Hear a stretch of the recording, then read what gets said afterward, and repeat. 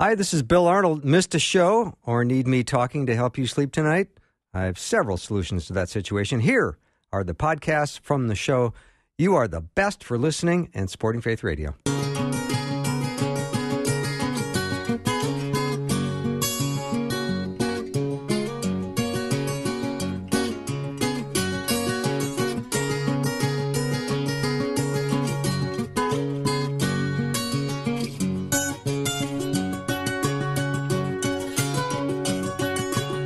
And a warm welcome to Afternoons with me. I'm Bill Arnold. I am looking forward to spending time with you today. I hope you know I am got a great show planned for you.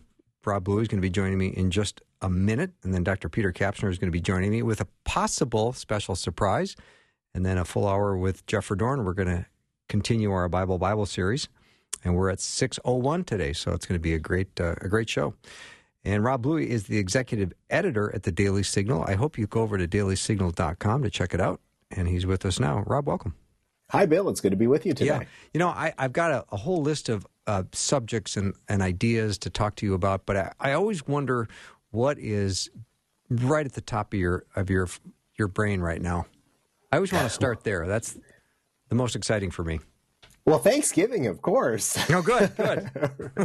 I mean, getting to spend time with family and taking a little bit of break from the hustle and bustle of the news business is always a welcome change. So, it's one of my favorite holidays, Bill, and so and I'm really blessed because our boss gave us an extra day off this year, so it's a bonus for the Daily Signal team. Nice. Now, are you going to go upstate New York, be with your folks? Yes. What are your plans? Yeah, we're going to spend time with my parents and get to see them. Not a whole lot planned. I just want to really soak up the time and let them spend time with their grandkids. Nice. It's always special. It snowed, so I don't know if you've had snow yet, but upstate New York has had snow. So it's always interesting this time of year. You never know what you're going to run into. Yeah, I'm always interested in people's traditions too. What time of day do you have your meal? Usually around 4 o'clock. So okay. a little bit early on the dinner side. That's acceptable. But on my wife's side of the family, they like it more in the lunch range, which I'm just not that ready to have that big of a meal. That doesn't work for me. That part of the 11 o'clock Thanksgiving dinner, that doesn't work for me. But for some people, they can't wait, Bill. It's just the way they do it. So you're right. Every family has its own tradition. But turn on the Macy's Thanksgiving Day Parade and enjoy it. That's always a special tradition. And this year will be slightly different. We usually put the Christmas tree up the day after Thanksgiving, and we'll have to wait a week. But we also have this new puppy this year, so about 5 months old. And I'm not sure how the puppy is going to handle the Christmas decorations, given all the other things that she's been chewing. Yeah. And then did you get a small business loan in order to buy enough gas to go visit your parents? It might need it. I did fill up the tank today, and you're right. It is getting high. spendy. I mean, outside the DC area, I mean, I've seen it as it's approaching $4. Yeah. Now, I've also seen it still in the the $3.17 range. So I think it depends on where you are exactly. But yes, you are absolutely right. And frankly, that's a good place to start our news coverage today, because the president just gave a speech about the rising price of gas. Of course, he made news today when he decided to release millions of barrels from the Strategic Petroleum Reserve, which typically only happens if you're in a dire emergency or a war. So he must feel that things are bad enough that he was going to take that action. And I think the American people are certainly going to feel it as they hit the road this weekend, and they're already feeling it. I mean, I know a lot of people might still be able to enjoy the work from home flexibility in their job, but a lot of people are out and about. I can tell you that the traffic in Washington D.C. has certainly picked up to a pace that is, if not quite where it was pre-pandemic, it's certainly close. I have one more Thanksgiving question regarding your traditions. Do your parents allow you to bring anything, or do they say, no, just come with the kids and that's all we want? Or do you have to show up with pies or Or my wife does enjoy bringing a pie, so that we haven't exactly finalized what we're doing because of the travel and everything. But we did celebrate with my in-laws this past weekend, and she made a very delicious pumpkin pie. So we usually err on the dessert side of things. Okay. That's usually our contribution. Okay. So I did not hear the president's remarks today. Is there anything else you'd like to add to help round out that discussion? Thanksgiving Certainly. Inflation kind of thing? Yeah, certainly. So the big news was obviously on the price of gas and just rising energy prices more broadly. I think he is concerned. Obviously, I think it's 90% of us rely on oil for our transportation. We've talked in the past about electric vehicles and how many Americans simply can't afford them because of the high cost of a Tesla or other cars. So by and large, we're still filling up the gas tank when we're going to work or going on vacation.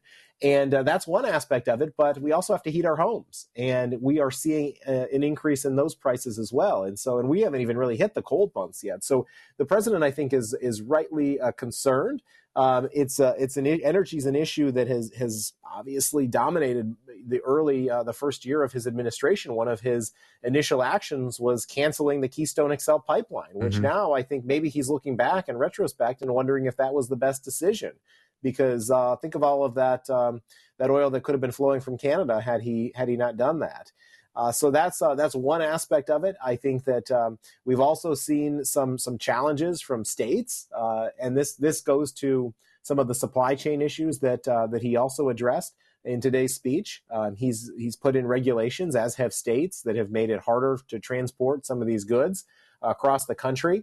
The president today said that families can, quote, rest easy, and he said that the shelves will be well stocked. That is frankly a misleading statement, I would have to say. We know that the cost of a Thanksgiving meal has gone up about 8%.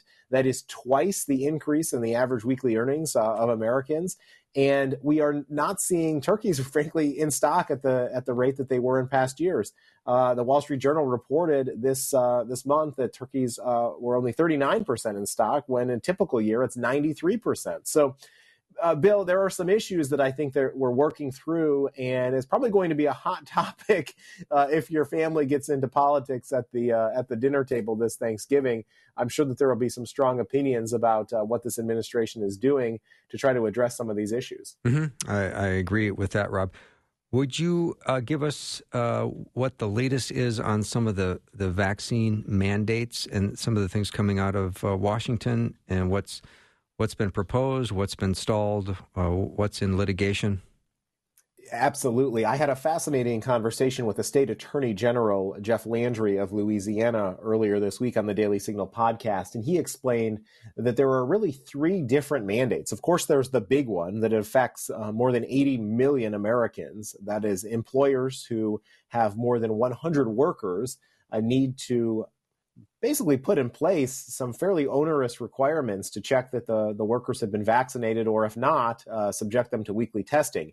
That, fortunately, has been stayed, meaning that it is not going anywhere because it's being determined by the courts right now. The one U.S. Circuit Court in the Fifth Circuit out of New Orleans has made a ruling. They've consolidated a whole bunch of cases in another circuit, and we're waiting for that process to start. And in the course of doing so, the Occupational Safety and Health Administration has decided to put a pause on that. So I don't think the January 4th compliance deadline will be met, and maybe they will attempt to look at a future date. But there are two other mandates that the administration has imposed that are also being challenged. One is on federal contractors. So if you are somebody who does business with the federal government in a contracting relationship, you also are subject to the vaccine mandate. And the other one would be on the Centers for Medicare and Medicaid Services. So anybody who is associated with Medicare or Medicaid in any capacity would also be subject to this mandate.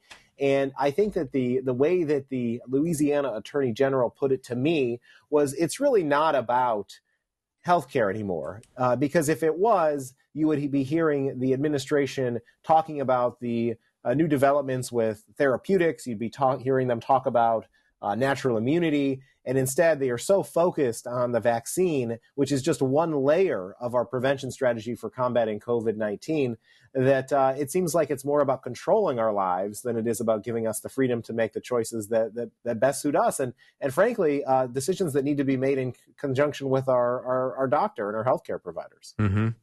Yeah, I always try to apply common sense to what I hear and what I read and what I try to, look at all kinds of stories. But when I think of the government saying to the postal workers, of which there are 650,000 of people who work in post offices and our postal carriers, that they don't fall under the vaccine mandate, I would think, well, why not? That's a good question. Why exempt them and subject all of the other businesses to comply? So, I don't know. Sometimes, Bill, common sense is in short supply in Washington. I heard Dr. Ben Carson make a similar comment last night. I had an opportunity to spend some time with him. Of course, he's the former Secretary of Housing and Urban Development, and he himself suffered from COVID about a year ago. He was very ill of COVID, and it was his comments last night about natural immunity and some of the other ways that we should be thinking about combating COVID that I think really made a lot of sense to me. And I don't know why others in Washington really don't talk about it. And they've really botched the rollout of the boosters. For as friendly as the media typically is to the Biden administration, they're facing a lot of scrutiny and criticism for not getting this done before Thanksgiving. Even if you were able to get a booster shot before Thanksgiving, as we know, it takes 2 weeks for it to really kick in. So many Americans who may have just gotten a shot this week, they will not necessarily have the antibodies in their system to combat it. But I think that, Bill, you and I have talked about this a lot over the course of the last 19, 20 months since we've been dealing with COVID.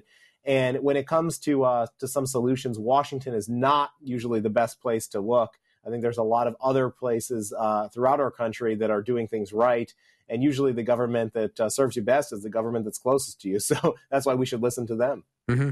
I don't know if you've had this experience, Rob, where maybe you go out to dinner or breakfast with your wife, and they say, well, it's a 45-minute wait. And you look out at the restaurant, and that it's half empty. And you go, well, how is it a 45-minute wait? Half the restaurant's empty. And they say, well, that's the amount of staff we have available. So we have to only serve half the restaurant.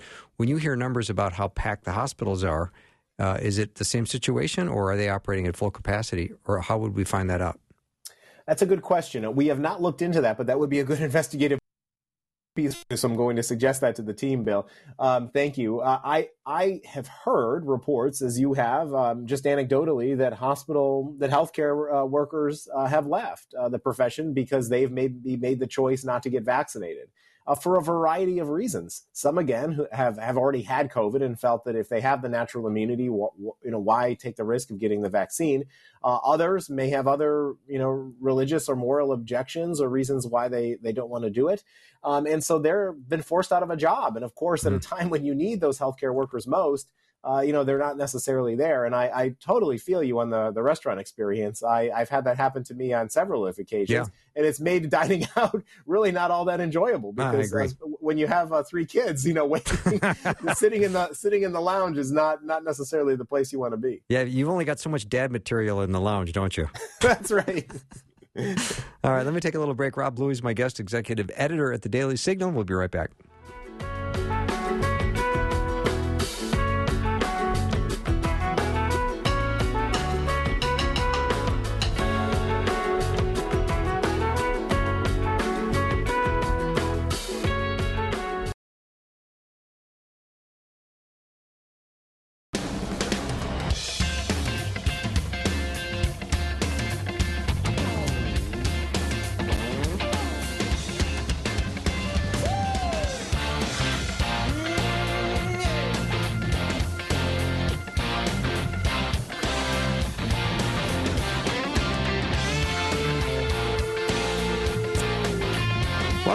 back. Happy Tuesday. Rob Bluey is my guest, executive editor at the Daily Signal. Always glad to talk to Rob. So, Rob, what is going on with this tax and spend package? This is confusing to me, so I'll let you sort it out. Well, I think as we talked about last week, the president was able to secure a fairly sizable win when he was signed into law the Bipartisan Infrastructure Framework, which they call the BIF in Washington because we love our acronyms. And that was the first step for many Democrats. The second piece is the BBB, the Build Back Better Act. And that is a piece of legislation that has passed the House, did so on Friday night, and came right down to the wire. There were many people, including myself, who didn't think that it might get done. But now it faces an uncertain future in the Senate. First of all, the piece of legislation, they are using a process called budget reconciliation, which allows them to avoid the Senate filibuster, which of course requires 60 votes in the Senate. So they can pass this on a simple majority, but it's a razor-thin margin, of course. There is a 50-50 tie in the Senate, so the Democrats need to stick together, and they need the vice president to cast the tie-breaking vote. There are at least two Democrats that have been quite vocal about this. There probably are other Democrats who are just keeping their mouths shut for now, and that's Kristen Sinema and Joe Manchin. They have issues with a variety of the text of the legislation, and this bill that passed the House is certainly not going to pass the Senate without significant changes. And that's where it might run into some problems, because Sinema and Manchin, despite the fact that they both have issues, have different issues. So one of them might be concerned about the tax provisions. The other one might be concerned about the spending. And I don't really know how it's going to all play out. I do know this, though. December 3rd, which is coming up next week, believe it or not, is going to be when the government runs out of money. So you better believe that next week the Democrats in Congress need to figure out how to fund the government, at least for the short term, if they can't get a longer term bill in place. And so that's going to delay passage of this. They still need to solve the debt limit increase, which was punted to December as well. And so there's a lot of work to get done with not much time left in the year for Congress to do it. And so this big tax and spend bill might be something that gets delayed. And we know what happens usually in election years in Congress. It's increasingly difficult to get things across the finish line because members of Congress don't want to take those tough votes. Mm-hmm. Rob Bluey is my guest. He is the executive editor at the Daily Signal. Go to dailysignal.com. At dailysignal.com, Virginia Allen did an interesting story about the family businesses that were burned down in the Kenosha riots and how they're doing today. Of course, that's been on the news so much with the Kyle Rittenhouse trial in Kenosha, but what did she discover about the businesses in Kenosha? Well, we did send a team to Kenosha last week, Bill, and Virginia was there along with a couple of our other colleagues, and she reported on the ground outside the courthouse as the verdict was handed down. And while she was there, she visited some of the businesses that, as you mentioned, she had spoken to last year after the riots destroyed much of their property and their livelihoods. And so this one particular ice cream shop was a place that she returned to because she wanted to see how things were going. And of course, a year ago, they lost everything in the fire. I mean, all of their machinery and equipment was just destroyed. And so it was really encouraging to hear some good news that they're back in business and operating once again. And of course, we were all praying last week that the verdict, regardless of how the jury came down, would not lead to more violence. And I'm grateful that things were, for the most part, peaceful from everything that I've seen. And I think that the business owners in Kenosha probably breathed a big sigh of relief, particularly those who were affected as in 2020, like Raquel Santiago and her family. So, Bill, it's it's sad. We're watching another big trial right now in Georgia. That jury is now debating the fate of the three men who are charged with the murder of Ahmaud Arbery. So, as these big cases that really galvanized a lot of people last year are now, coming in through the legal process, we'll keep a close eye on them as well. There was 500 National Guard in Kenosha awaiting the trial results. I think that had a lot to do to probably contribute to the fact that nothing did happen.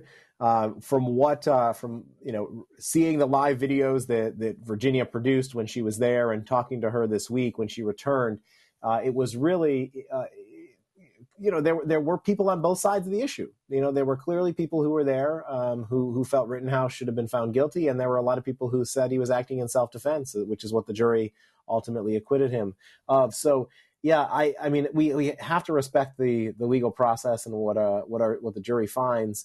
And of course, it's a highly charged emotional issue, and it's really tough to watch some of that footage of Rittenhouse and what was going on in Kenosha last year. Bill, on the one hand, I just don't understand how things get so out of control that it leads to that type of situation where people destroy property and really try to harm others. But that was a situation we saw play out in so many cities last year.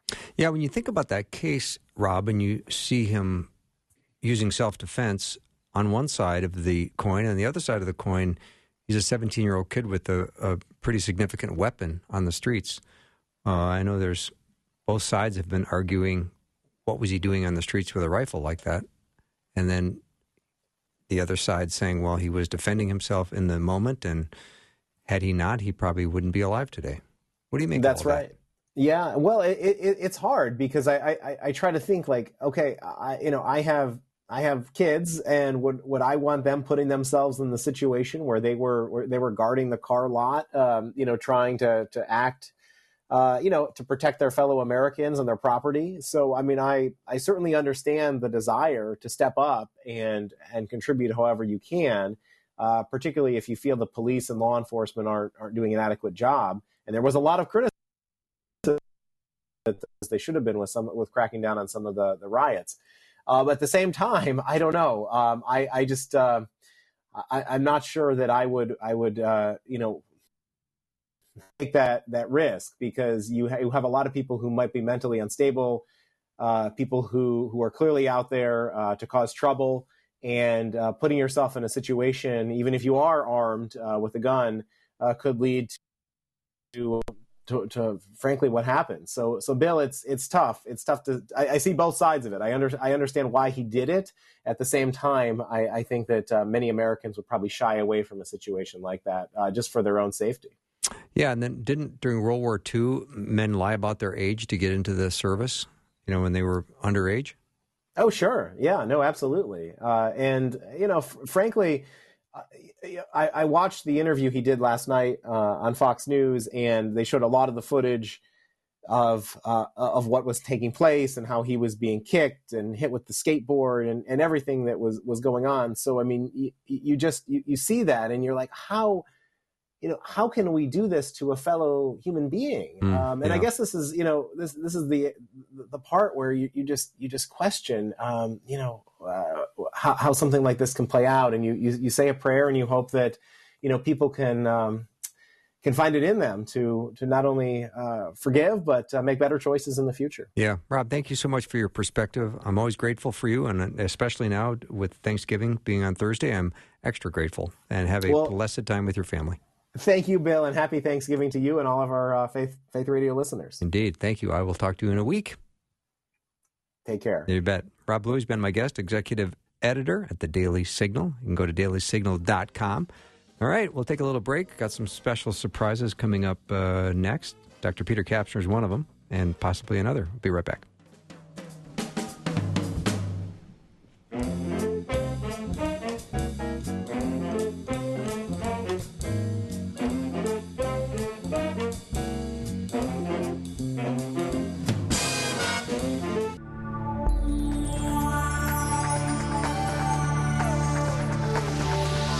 It's the afternoon show with Bill Arnold.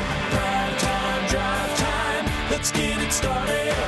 Jump in your car. Yeah. What's for dinner? Hey. It's the afternoon show with Bill Arnold. Welcome back to the show. Glad to have Dr. Peter Kapsner in studio with me. There was someone that listens that called you Dr. Peter Catnipster. Catnipster. Catnipster, which made me happy. It made you, yes, incredibly happy based on the text response, indeed. And I think of you sometimes as Dr. K, and I think of Dr. K's brain goo. Some of the stuff that comes out of your cranium is amazing.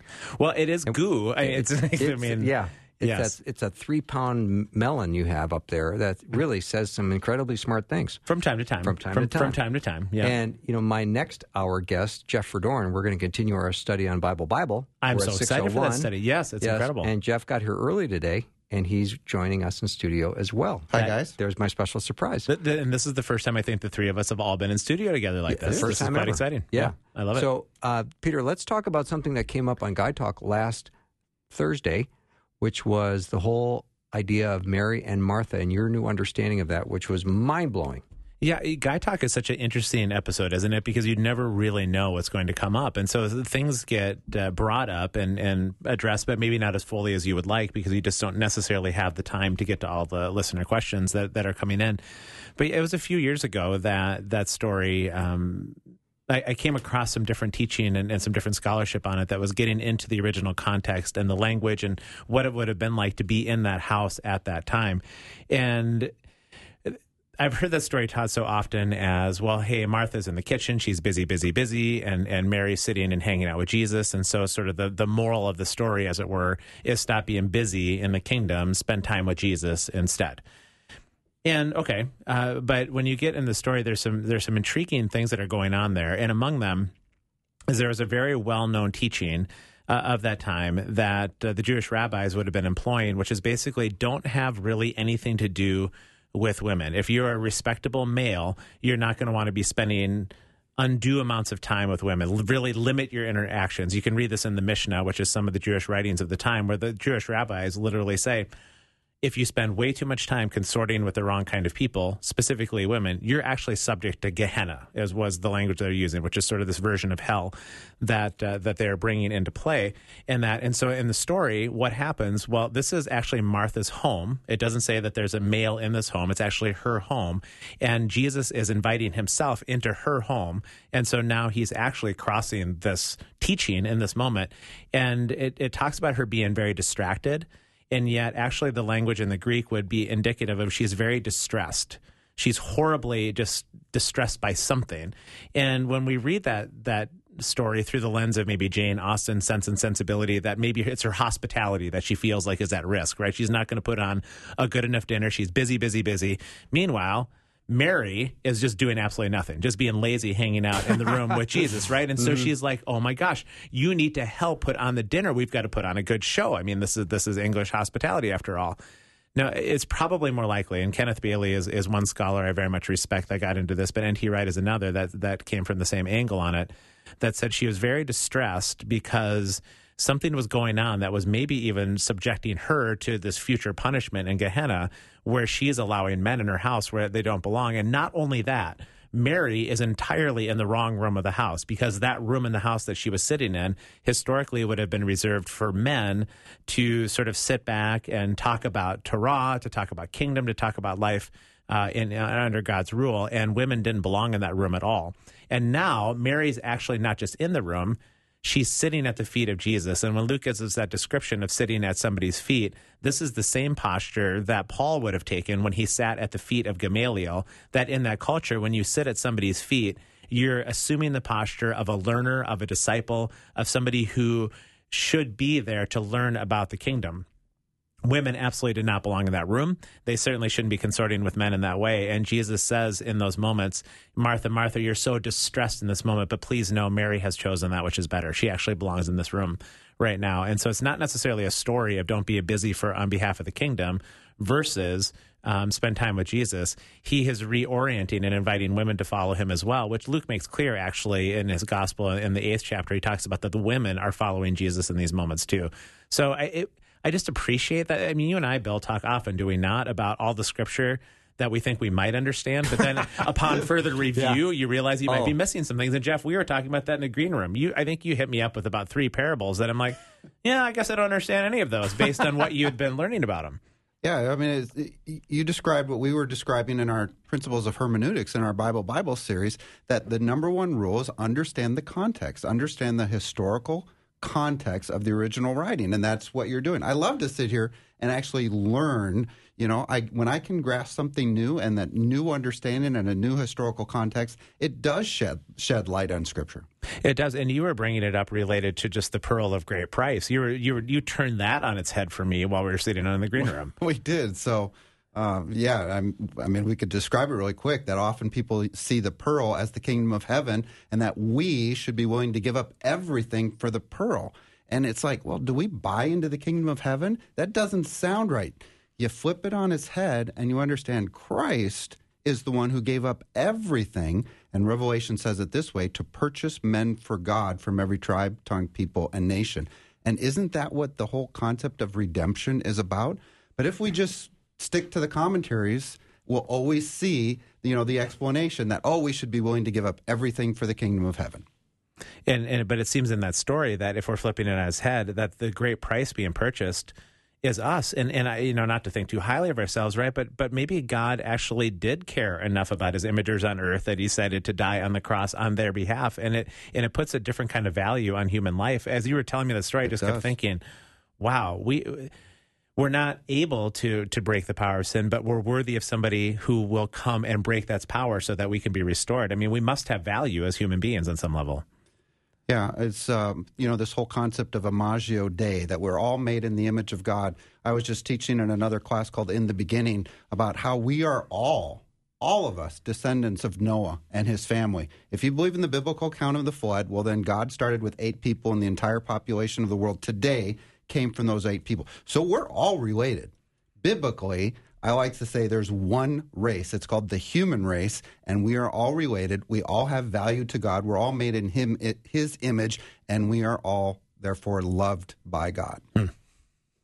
Now do you want me to talk? Because I'm just sitting here listening, taking notes. I'm just going to drag the conversation down.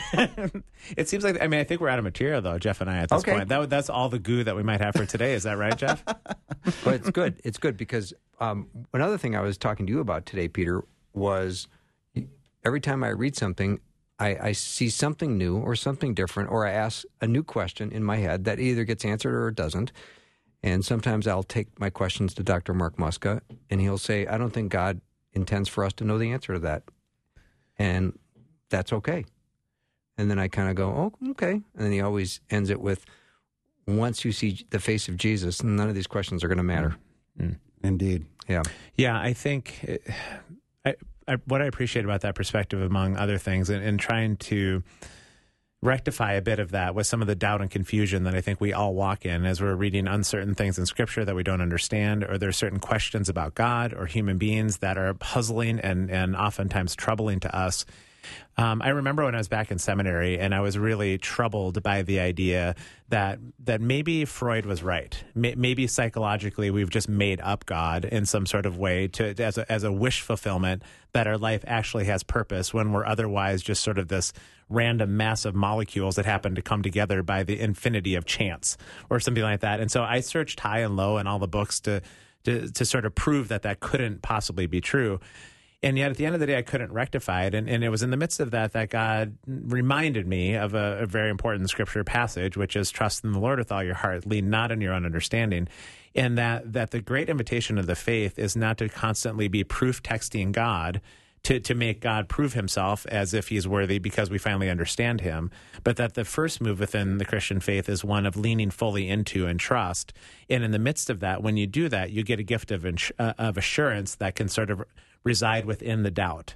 And so then pursuing the truth of the kingdom becomes an act of worship, not an act of proof texting God. And I think sometimes we can get trapped by saying, I'll finally believe when I finally understand enough. And that is a fruitless pursuit. We're meant to keep asking the questions, keep wondering, pursuing, but it's always as an act of worship because we're in a relationship with the one who is the truth, not because we understand the fullness of the truth ourselves. We're always seeing through a glass darkly, but we can rest assured we're in relationship with the one who is the truth, which is why it's fun to listen to a program with like you and Jeff, just getting into the Scriptures and learning about all of it. This becomes an act of worship where we grow as disciples, not trying to proof text God.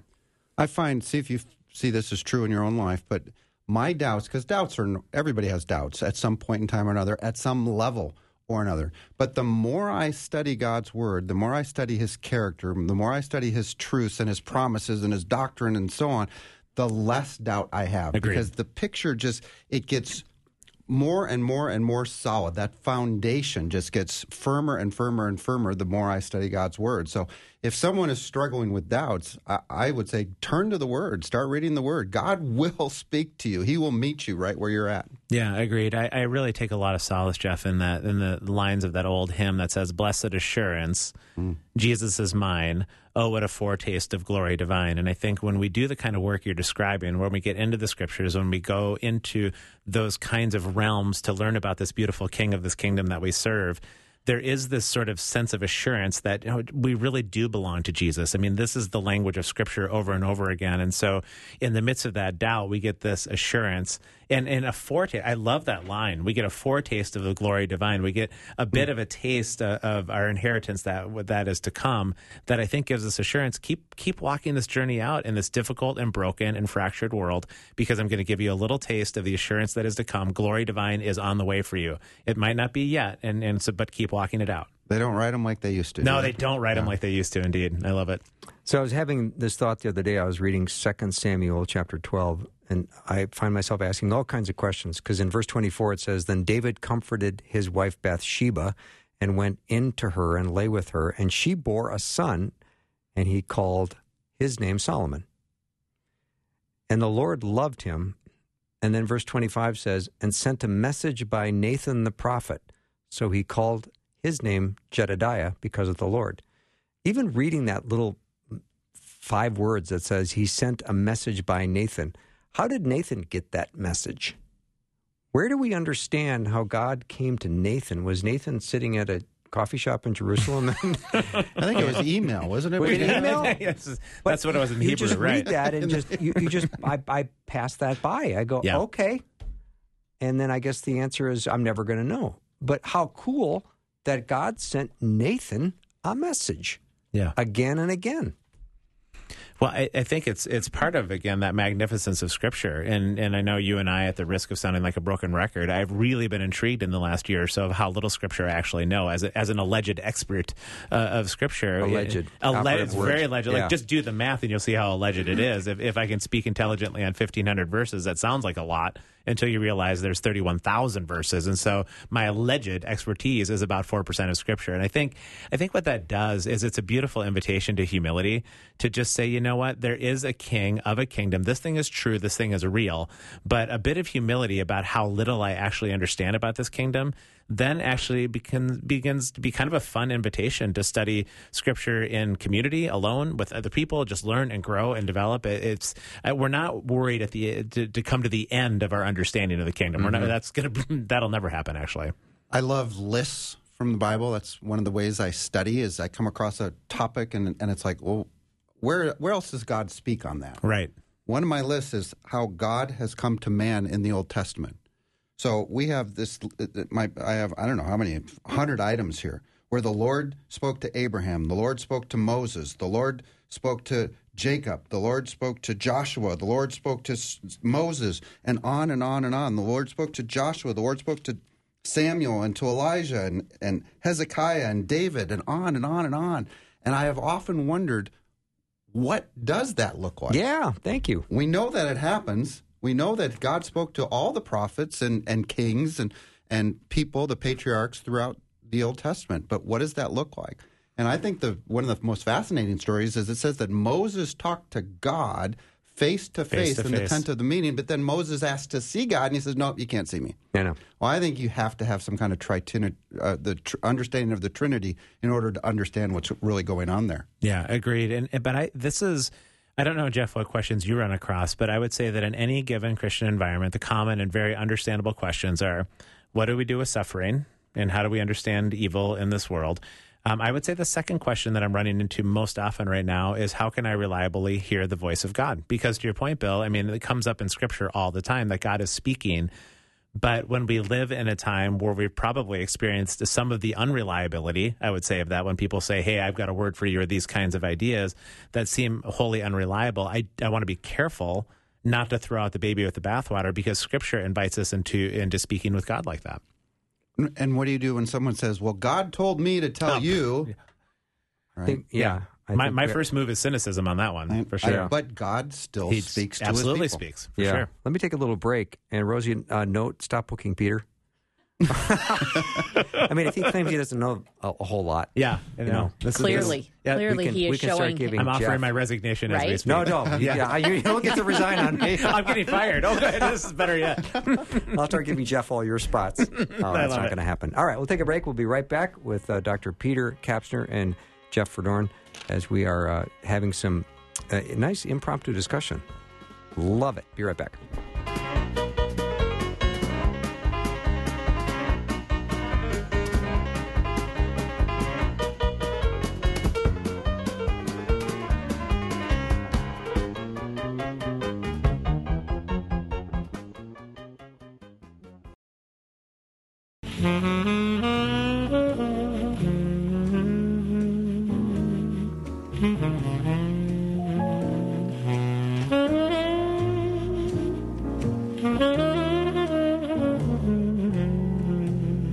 The break was fast and furious, and boy, we didn't stop talking during the break.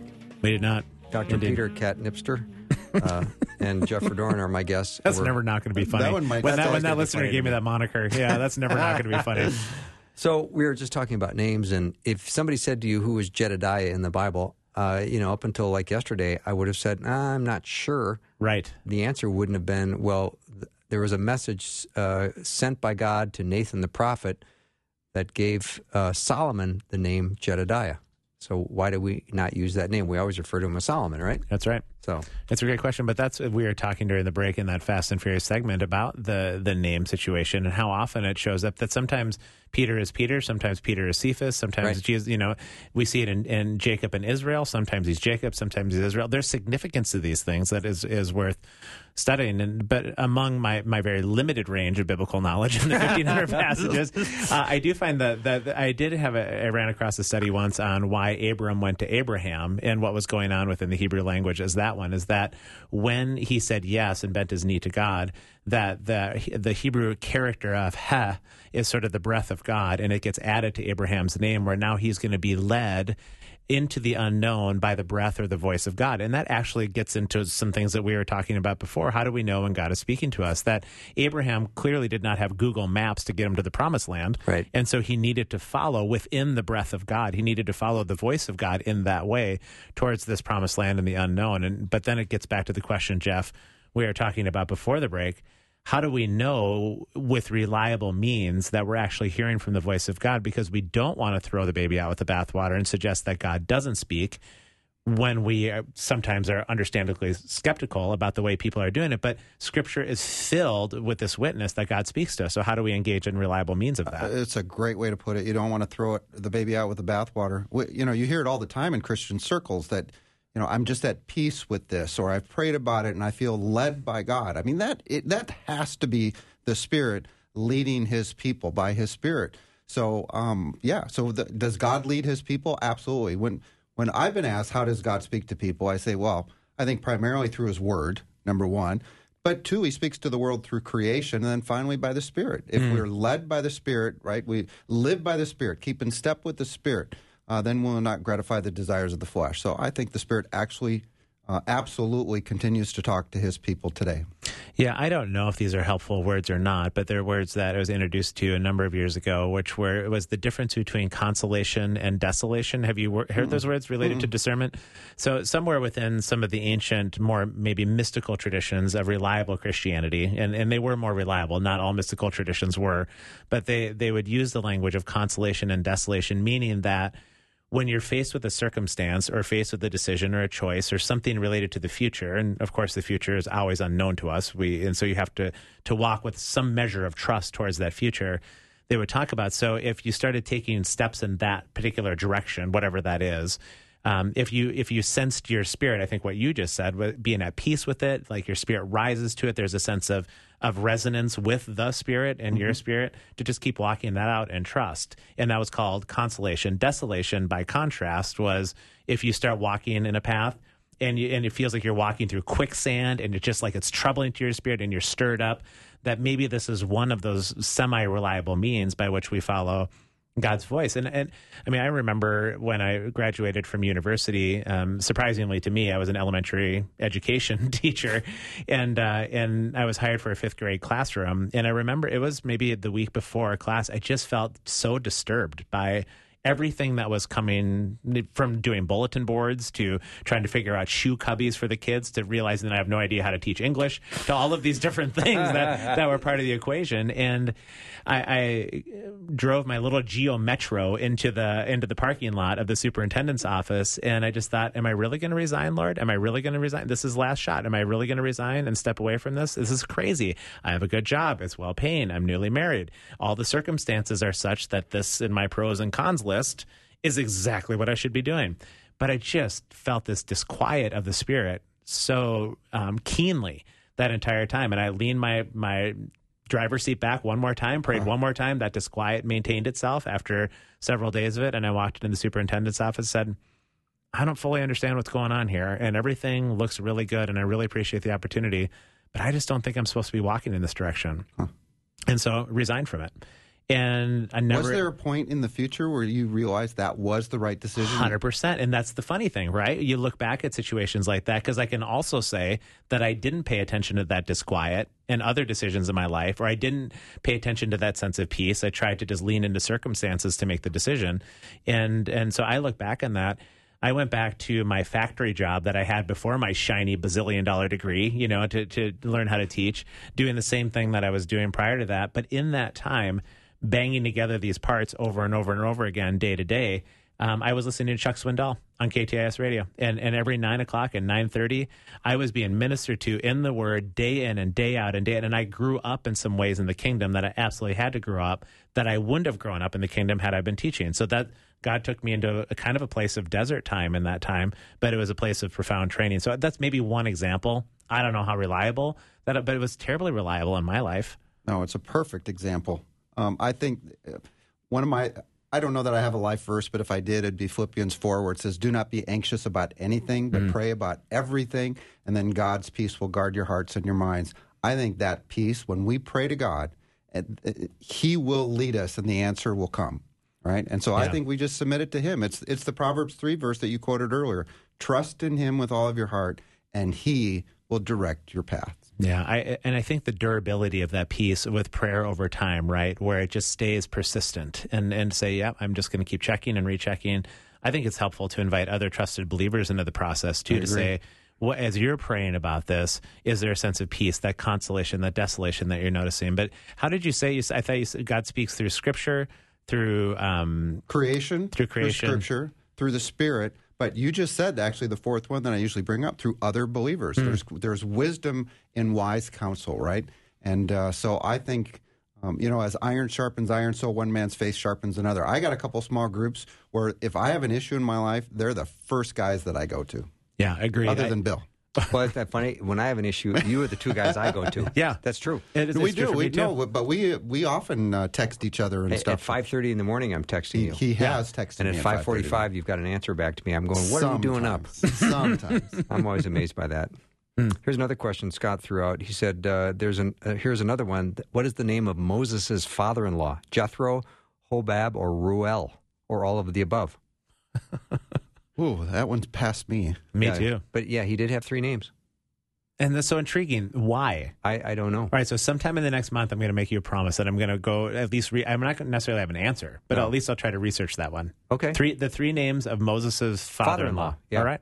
Yep. Do a whole name study. Everybody whose name has changed throughout, and see if you can discover, some great truth or something. Oh, I love this. I love this task. Yeah, that'll be good. Yeah. All right. Peter, we've got just a minute left, but do mention the Luke study that you're helping with. Yeah, it's getting launched next week. I believe it's Monday or Tuesday that it's coming out. Made it accessible for all the Faith Radio listeners, and had a chance to do a little bit of the background of Luke with Angela, who's hosting the podcast. And it was just delightful to get into some of the background of that particular gospel. I think the study is going to be amazing for Faith Radio listeners and really worth diving into. I mean, I know, Jeff, you just did a little bit of work on it, too. It's a great combination of being accessible, but also getting into the depth of Scripture at the same time, which is really the trick of a good Bible study, I would suggest. You can sign up for the Luke study right now. You can head to myfaithradio.com and do it. I think over 400 people did it the first day. That's amazing. Be like any one of the cool 400 people that just did it. I've always wanted to be a part of the cool kids. Just like them. Go to myfaithradio.com. You can sign it up. All right, we're going to take a short break. When we come back, Jeff is going to continue our Bible series, and we're going to be at 6:01, so go nowhere. We'll be right back.